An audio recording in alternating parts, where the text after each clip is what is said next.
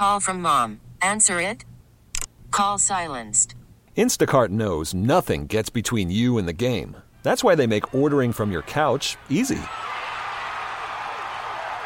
Stock up today and get all your groceries for the week delivered in as fast as 30 minutes without missing a minute of the game. You have 47 new voicemails.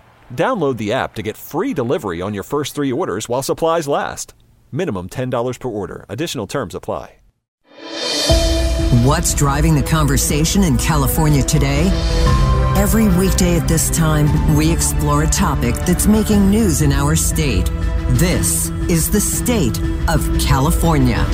And good afternoon. I'm Doug Sovereign, KCBS political reporter, host of the State of California, along with Patti, Reising, and Kris Ankarlo. Many California school districts are getting hammered now by the Omicron surge in the COVID-19 pandemic, with hardly any kids and some classes and schools struggling to keep enough teachers at work. And there are more districts going back to remote learning and more teachers and students demanding better testing and protections at school sites.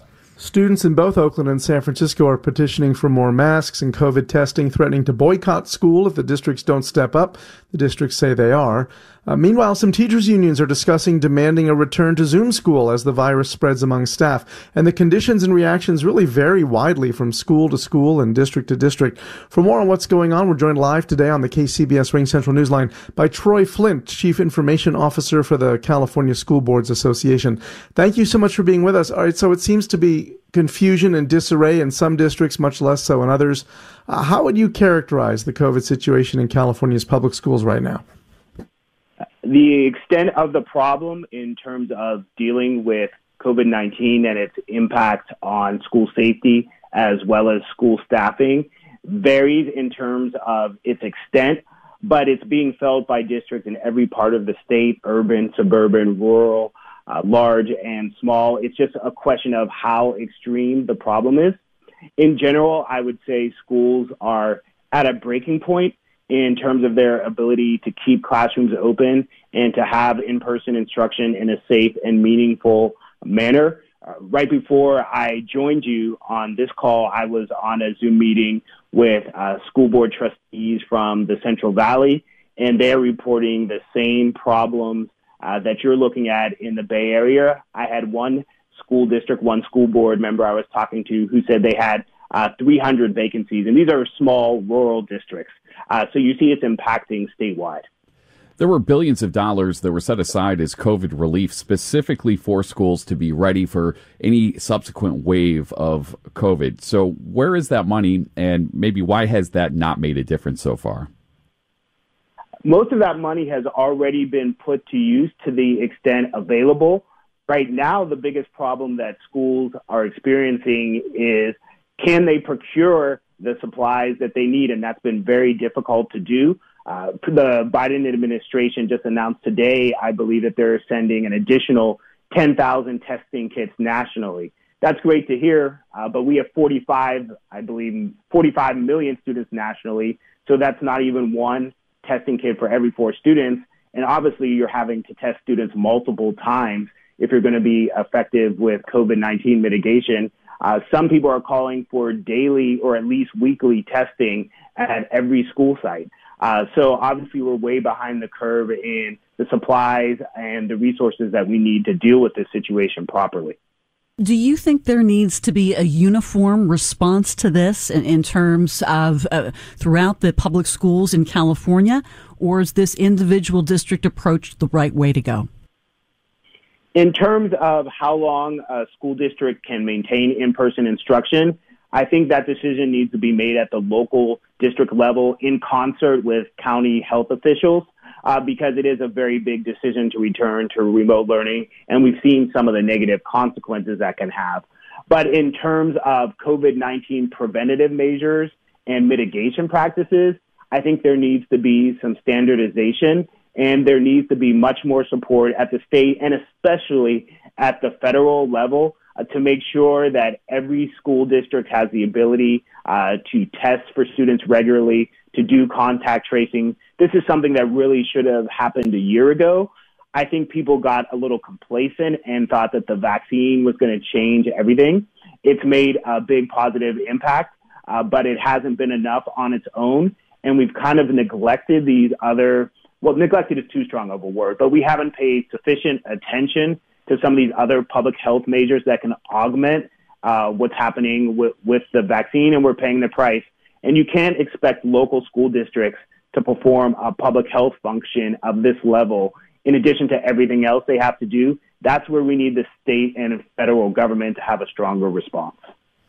Why is there such a discrepancy from district to district? We all know this is a district by district thing, but some districts have, in Oakland, they've had lots of masks and tests, and the kids are getting tested on a regular basis, and kids were sent home with tests, while others like San Francisco have really struggled and are just sending out some tests now. Why is it so different district to district? I think a lot of it has to do with how districts have chosen to allocate their COVID relief dollars. There's been so many different ways you could spend the money, and different districts have made different decisions, and that's had different outcomes. Different districts have different demographics and different logistical challenges. But that's where I think that the state and the federal government can step in to provide a certain baseline and help mitigate this variation that we have from district to district. Just say there is a certain standard that needs to be done in terms of testing, in terms of contact tracing, and we are going to give you the resources needed at the local level to implement that. Throughout this pandemic, of course, we've seen the conversation between teachers' unions and administrators, but now we're starting to see students get into the mix a little bit more, saying that they need N95 masks and they need better measures in place. What does that tell you that students are becoming more outspoken about what they need in the classroom? I don't like that students are in this position, but I love that students are taking ownership of their lives, of the situation they're experiencing. They're the reason that we're all in this profession, and their voice should speak the loudest. So that tells us that there's a lot more work to be done, which we already knew, but it makes that point emphatically, and I'm hoping that's reaching the highest ears at the state and federal level, and that they provide the resources so that students and staff feel safe and comfortable and can do the core business of school, which is learning. One last question for you. The governor has said repeatedly he will not shut down the schools again, but that's really a district decision. How optimistic are you that we're not going to see a return to distance learning on a really widespread basis anytime in the next couple of weeks? I'm fairly confident we won't see this mass return to learning for an extended period like we saw in 2020 and 21. I do expect a significant increase in temporary returns to remote learning or some sort of hybrid situation where you have learning hubs combined with remote learning, akin to what Hayward Unified announced recently. And that's simply because we're seeing cases where 15% of the faculty is absent on a particular day. Some districts are reporting absence rates higher than 20%, and we haven't even reached the peak of COVID yet, according to most projections. So you'll have districts that likely will have absence rates around 30%. At that point, you're just warehousing kids. You can't have meaningful, safe instruction when you're collapsing classes, having 3 classes meet in a gymnasium or a cafeteria. So if a school district is in that situation and decides that they have to take a temporary hiatus from full-time in-person instruction at every site, we understand and are sympathetic to that with the caveat that this is very different than 2020 and 2021, and you need to be making every effort to get back on campus as soon as possible. I think that was underscored over the holiday. This went a little bit under the radar because it was a few days before Christmas.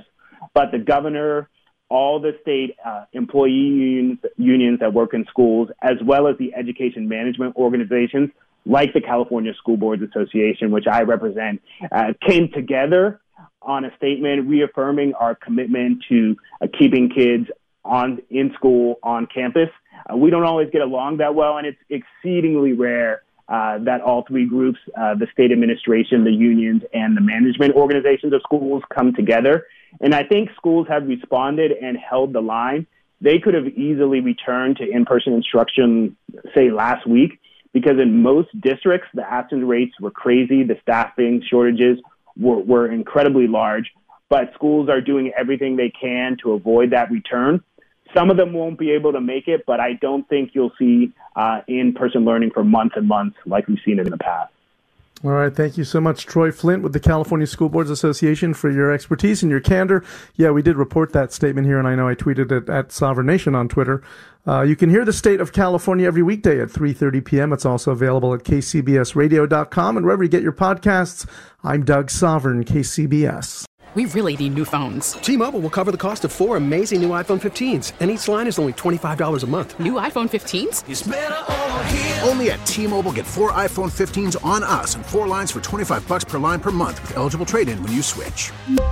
Minimum of 4 lines for $25 per line per month with autopay discount using debit or bank account. $5 more per line without autopay, plus taxes and fees. Phone fee at 24 monthly bill credits for well-qualified customers. Contact us before canceling account to continue bill credits or credit stop and balance on required finance agreement due. $35 per line connection charge applies. See T-Mobile.com.